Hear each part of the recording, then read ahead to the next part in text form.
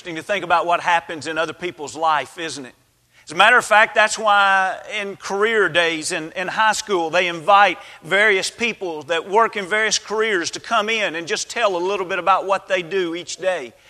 That perhaps is one reason why many workplaces will have a certain day designated as Bring Your Son Day or Bring Your Daughter Day to work, so that they can see a little bit more about what their mother or father's day is like at work.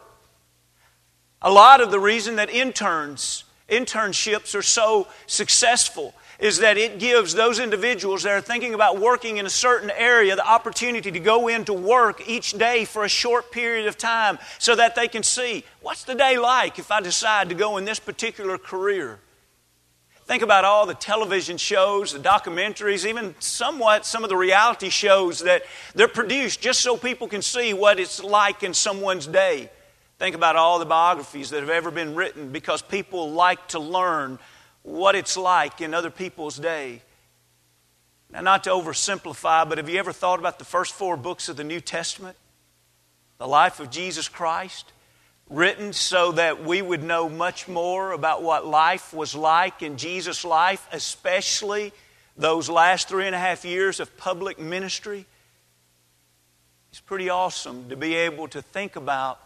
We can walk around with Jesus and we can see what He did, and we can listen to His teachings and His preaching. We can see how He conducted Himself among friends and even among enemies.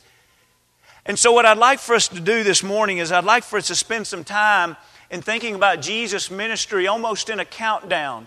When we think about 4, 3, 2, and 1, first, we think about there are 4 Gospels. As was capably read in our text this morning, the book of Luke begins by Luke saying, I want to tell you why I wrote this particular Gospel. And when we go back and we just scan some of those things in Luke, the first chapter, notice in verse 1, he says, I'm writing a narrative to you. In verse 2, he says, like others, I was an eyewitness. And in verse 3, he said, I had a perfect understanding of the life of Jesus and what I've seen. And so in verse 4, he's writing this so that you may know the certainty of the things in which you were instructed. Luke knows exactly what he's doing. This wasn't just some kind of miscellaneous diary that Luke started writing. And then when he finished, he said, well, would you look at that? This just happens to be a chronicle of Jesus' life. No, he knew he was writing a narrative of it. And he knew that because he was an eyewitness, he could bless the lives of others that had not been eyewitnesses. And that the things that maybe they had heard about the life of Jesus, he could bring an understanding to it. He could bring conviction to the fact that He truly is Lord. He's worth living for. But have you ever really thought about why 4? Why 4 Gospels? Let's give 5 reasons why there were 4 Gospels. Number 1 is for content's sake. You can learn a lot more about a situation or a person if you ask various people. We have several photographers in this congregation. What if we took one person and we asked one photographer to create a gallery or portfolio of that one person? You would get how they see that person. But what if you ask 4 photographers to create a gallery or portfolio of that?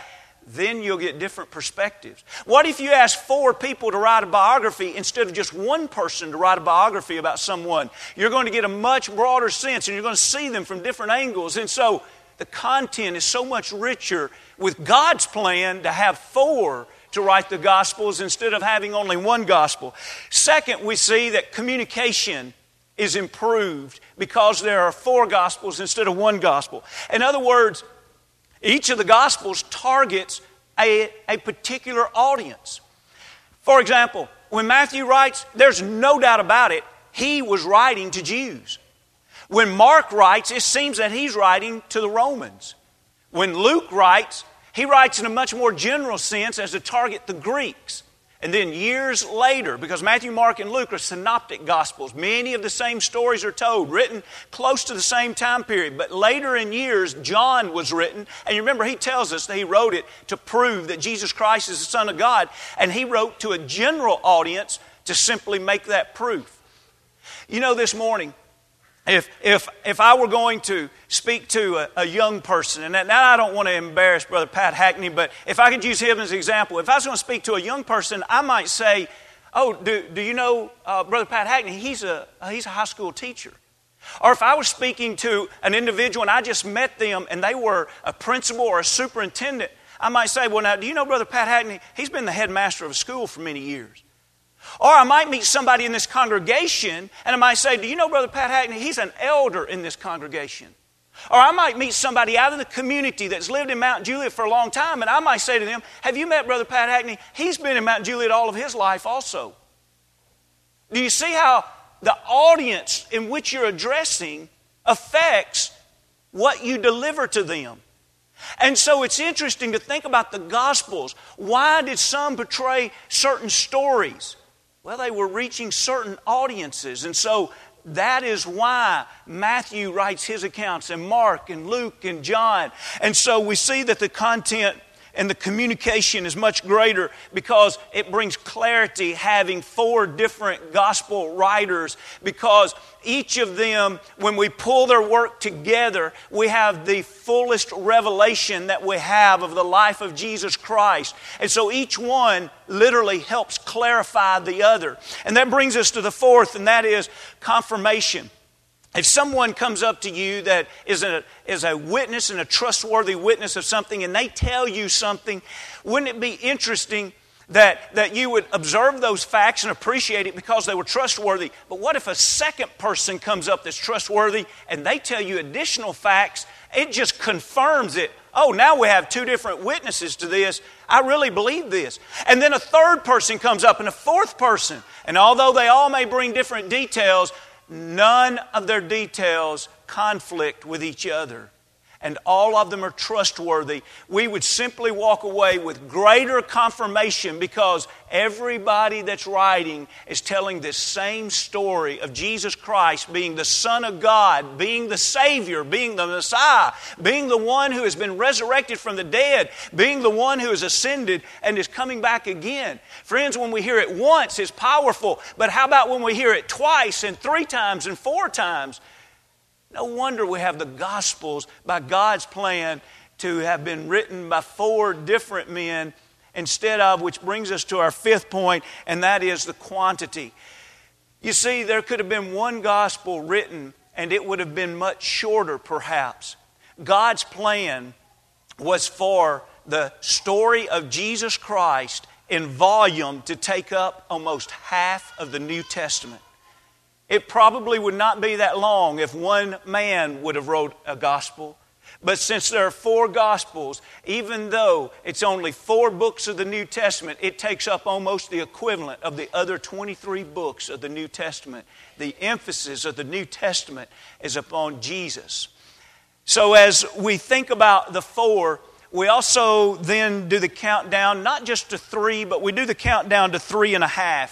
The 3.5 is the number of years that Jesus' public ministry took place. When we go to Luke, the 3rd chapter, and verse 23, and by the way, this is one of those little kind of, and I don't mean trivia, meaning that's unimportant, but oftentimes people will say, how is it that we know Jesus began his public ministry at age 30? Right here's your verse. This is the one verse we have. It's in Luke 3 and 23. Now, Jesus himself began his ministry at about 30 years of age, being as was supposed the son of Joseph, the son of Heli.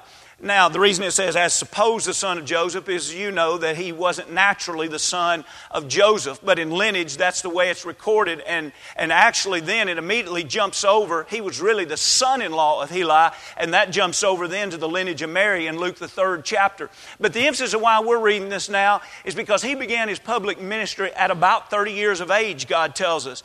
And then, in a few minutes, we're going to see that we can count the Passovers. Passover was an annual feast day that the Jews celebrated, and we can count the Passovers, and we can see that that would equate to about 3.5 years. When we look at this next slide, we see a chart, and I know it's probably not laid out as well as it could be, but trying to lay it out on one particular slide, notice there, and as you read those months, and you read the various places, which is going to be our next point. But right now, as you read the months, let me emphasize to you that those, of course, are not to be set in stone. It's not just a clean 4 months or a clean 8 months. But the best that we can put the 4 Gospels together, what we see is that Jesus' ministry, the baptism and being out in the wilderness wandering and being tempted in the wilderness, those were taking place over the first 4 months. But then we see, well, I'll tell you what, before we develop this strongly, let's go ahead and get the next point on the table, and then we'll develop this chart. As we go to the next slide, notice we've got the countdown: 4 Gospels, 3.5 years, and 3 ministries. And the reason Jesus' ministries are oftentimes broken down into 3 is the emphasis is on geographical location. And when you look at that map, you see at the top of that map, in the middle of the landmass there, a body of water that is the Sea of Galilee. The reason I'm telling you this, if you kind of get lost when you study New Testament geography, listen, New Testament geography, in much sense, the basic principles are so simple. And it's as simple as what I'm about to say to you. So I hope that you'll put this in your mind. You'll study the map in your back of your Bible, because it'll help you understand the New Testament better. Always look for that landmass there and look for the Sea of Galilee. Coming out of it is a stream that is the Jordan River, and it dead ends into the Dead Sea. And that's why it's a very salty sea. Water evaporates from there. Well, then when you look to the west of that, the northern part of the west, or to the west of the Sea of Galilee, you see Galilee. Below that you see an area of Samaria, and below that you see Judea. And Jesus' ministry took place primarily in Galilee and in Judea, except for a short stint of time just before he was going to be crucified. To find almost like a place of refuge, he crossed over the Jordan River into Perea. And so he spent a few months there. And to the far west of that, and now I'll go back in my mind. I may have said east and west backward a while ago. You may have caught that. I don't know. But anyway, to the west of that is the Mediterranean Sea. Now, picture that in your mind as we now look at this chart again. Let's go to the next slide. And now let's think about these years and think about these places. And just as I said that the months are not set in stone, the locations are not set in stone, as if to say, once he went to Galilee, he never left there until that time period was over. Because keep in mind, if you were a faithful Jew, a male, faithful Jewish male, you would travel to Jerusalem no less than 3 times a year to observe feast days. So you can see the Galilean, the early Galilean, middle Galilean, and late Galilean ministry, they took up almost 20 months. So there would have been times during the Galilean ministry that he would have went down to Judea. And so there's a lot of exceptions like that. But just trying to help us understand Christ's ministry, we need to understand these locations. The beginning, where he spent much of his time for 8 months in Judea. And then when he traveled back to Galilee, he spent 20 months there. But then leaving there, he went down back to the late Judean, and the reason that's called late Judean is because he started out his public ministry very early on for a few months in Judea. And then we have the Perean ministry, and from that we have the entrance into Jerusalem to be crucified. I almost hesitate to do this, but I'll try it on you guys. If it goes well, we'll do it next service too. If you'd like, be opening your Bibles to John. I want to give you just a quick, just hitting on a few passages that if you had that chart that we just left, like on a piece of paper in your lap there, you could write these scriptures and it would show you the transition into each of these ministries. I simply want to do this out of the book of John because his record is a little more clear of the 4 Passovers. And keep in mind, in 3.5 years of ministry, the 4th Passover was the week that he was crucified. And so let's think about some of this. We see in John, the 1st chapter, in the Pew Bible, it's on page 938. 938. In John, the 1st chapter, in verse 19, we see the beginning of John's ministry. And he says in verse 28, these things were done in Bethabara, beyond the Jordan, where John was baptizing. And in 29, it was John that introduced to the disciples Jesus Christ, the Son or the Lamb of God. And we see that he's reaching out in 35 and following to Peter and to Andrew and to John so that they would become disciples. Don't confuse that with them becoming apostles. Right now, he's simply inviting them to become disciples, not apostles. And notice in 43, he was about to leave to go to Galilee. In the second chapter, he now enters into Galilee. So if you're thinking about that grid we just left, or that timeline, now we have him coming out of Judea, and now he is in Galilee. And very quickly, though, notice in the second chapter in verse 13, we have the first Passover. Now, the Passover of the Jews was at hand, and Jesus went up to Jerusalem. Now, I hope you're still picturing that map in your mind, and I hope that bugs you a little bit. You say, why would the Bible say he went up to Jerusalem if he was in Galilee? Because remember, Galilee was far north. He went through Samaria south and then down to Jerusalem in Judea. If you and I walked everywhere instead of rode in cars with GPS systems, we would talk as it related to elevation if we walked everywhere instead of north and south. They talked about Jerusalem being up because it was a great walk and increased elevation as they made that journey. And this is just an example. You'll see that over and over in the passages that we'll read. So he makes his way to Jerusalem and he spends time there. But notice by the 4th chapter in verse 3, he's ready to leave Jerusalem now and to begin what we are calling in our chart there, the early Galilean ministry. But in the 4th chapter, he doesn't quite make it as his ministry continues, because he departed in verse 3 from Judea to go to Galilee, but in verse 4 he needed to go through Samaria. Remember, that was unusual for a Jewish man to walk through the midst of Samaria. They usually go around it because of the prejudice. And so he walked through there, and that's where he reaches the Samaritan woman at the well. But this brings us now to the 4th chapter in verse 45. So when he came to Galilee, the Galileans received him, having seen all the things he did in Jerusalem at the feast, for they also had gone to the feast. So you have that in your mind. He spent those months down in Jerusalem at the feast, and he got people's attention. So then when everybody left the feast and went back home, the Galileans now were ready to welcome him or endorse him as one willing or worthy to listen to. They were willing to listen to him because they'd already heard him down in Judea. And now when we come to the 5th chapter, in verse 1, we have a feast taking place. Look at verse 1. After this, there was a feast of the Jews, and Jesus went up to Jerusalem. Now, I want to be real honest with you in the Scriptures anytime I teach. And this is one of those times that there is debate. Was this feast right here a Passover or not? There's some that says perhaps it wasn't a Passover. I believe it was a Passover, because I believe it was very intentional that John was giving us all 4 of the Passovers. It's important for there to be 3.5 years in Jesus' ministry, because that fulfills the prophecy in Daniel, the 9th chapter, in verse 27, where a day was likened to a year, and it spoke about the life that he would live and how it would end in suffering in a half of a week. A half of a week is 3.5 days. If a day is a year, it was going to end, his public ministry was going to end in suffering in 3.5 years to fulfill that prophecy. And I believe John is showing us, because remember the emphasis of John? John was written to prove that Jesus was the Son of God. And so John is showing us every one of the Passovers where people could say, see, he is the Son of God. He fulfilled the prophecy in Daniel, the 9th chapter. And so I believe this was one of those Passovers. And if it is, that's the second Passover. All right, picking up a little bit of pace here. We go to the 6th chapter, and we see now, after celebrating that Passover, he goes back to Galilee, because we're still on the chart in the midst of the Galilean ministries. But then we have another Passover that needs to be celebrated in the 6th chapter in verse 4. As the Passover, the feast of the Jews, was near. Now, when we go to the 7th chapter, we see that now this is going to be the end of the Galilean ministry.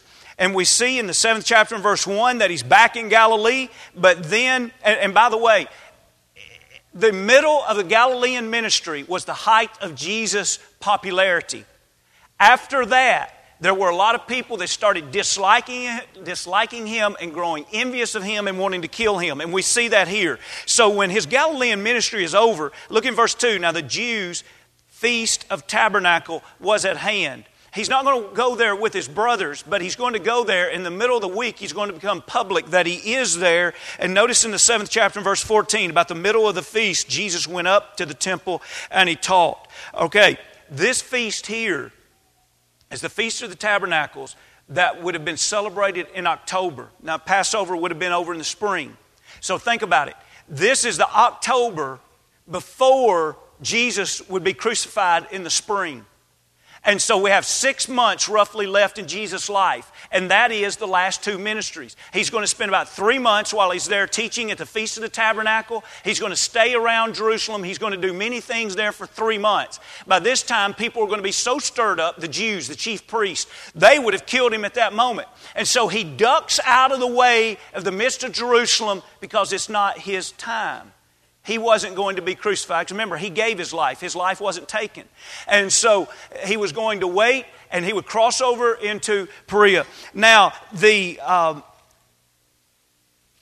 look with me, if you will, to the 10th chapter and verse 40. And studying out of the Gospel of John, it's not nearly as clear, but just so you can see a timeline. And the 10th chapter and verse 40 would be the end of the Judean time of those 3 months. And then this would make reference to that time in Perea where it says, and he went again beyond the Jordan. You see, that's crossing over the Jordan, getting out of Judea to the place where John was baptizing. And there he stayed. Now notice John the 12th chapter. In John the 12th chapter in verse 12, the next day, now we're at the end of the Perean ministry. That's been the 3 months of the Perean ministry. Now the next day, a great multitude had come to the feast. Now see, that feast is the Passover feast. When they heard that Jesus was coming to Jerusalem, took branches of palm trees and went out to meet him and cried out, Hosanna! Blessed is he who's come in the name of the Lord, the King of Israel.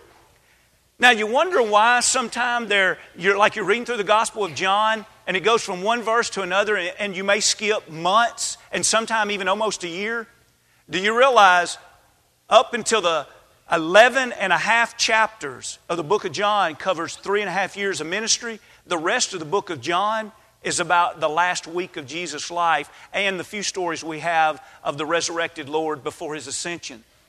And so that's why there's not just going to be a perfect chronological record where this is what happened day after day or month after month, but that gives us a view of his ministries, of how he started out and how he spent time in Judea and then in Galilee and then came back to Judea for 3 more months and then Perea for 3 months, and then he has his triumphal entry. You see, that's the 3, and all of that can be put into 2 phases. And the 2 phases that we read about in the gospel is, number 1, broader in volume, and that is the ministry of Jesus, and number 2, the death of Jesus. This is the way Mark the 10th chapter and verse 45 would say it.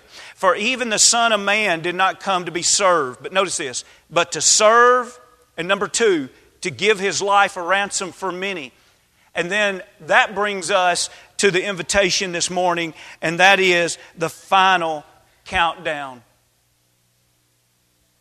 We've had 5 benefits to 4 Gospels to tell about 3.5 years of Jesus' ministry that's divided into 3 geographical locations to tell us 2 primary things about his ministry and about his death. Why? Because, brethren, he is the one Lord. There was that day where multitudes were following him, but his popularity was waning, and what he taught was not easy to follow, and they said it was a hard saying, and they turned their back to follow Jesus never again. And Jesus then turns around to the closest. He turns around to the apostles, and he says to them in verse 67 of John the 6th chapter, he says, "Do you also want to go away?" And Simon Peter answered and said, "Lord, to whom shall we go? You have the words of eternal life, and we have come to believe and to know that," notice the word "the" here, "you are the Christ and the Son of the living God." There is only one that is glorified, that is the Lord, the Christ, the Son of the living God. 4 Gospels are written to tell us that. A great ministry took place so that we could call him Lord of our life. That ministry ultimately ending on this earth in death and resurrection and the promise that he's coming again. And so the question this morning is, we can study the life of Jesus from just a factual standpoint, and that's wonderful to learn, but it has to become real. Is He your Lord? If not, why not make Him your Lord? Your life will never be what God designed for it to be until His ministry impacts you. If you've never been baptized into Christ for the remission of sins, why not this morning? Maybe you have been baptized and along the way you've lost the way. Why not come back to Him? It was the Lord in His ministry that said, "Come unto me, all you that labor and are heavy laden, and I'll give you rest." If we can help you find the rest of the Lord this morning, come as we stand and as we sing.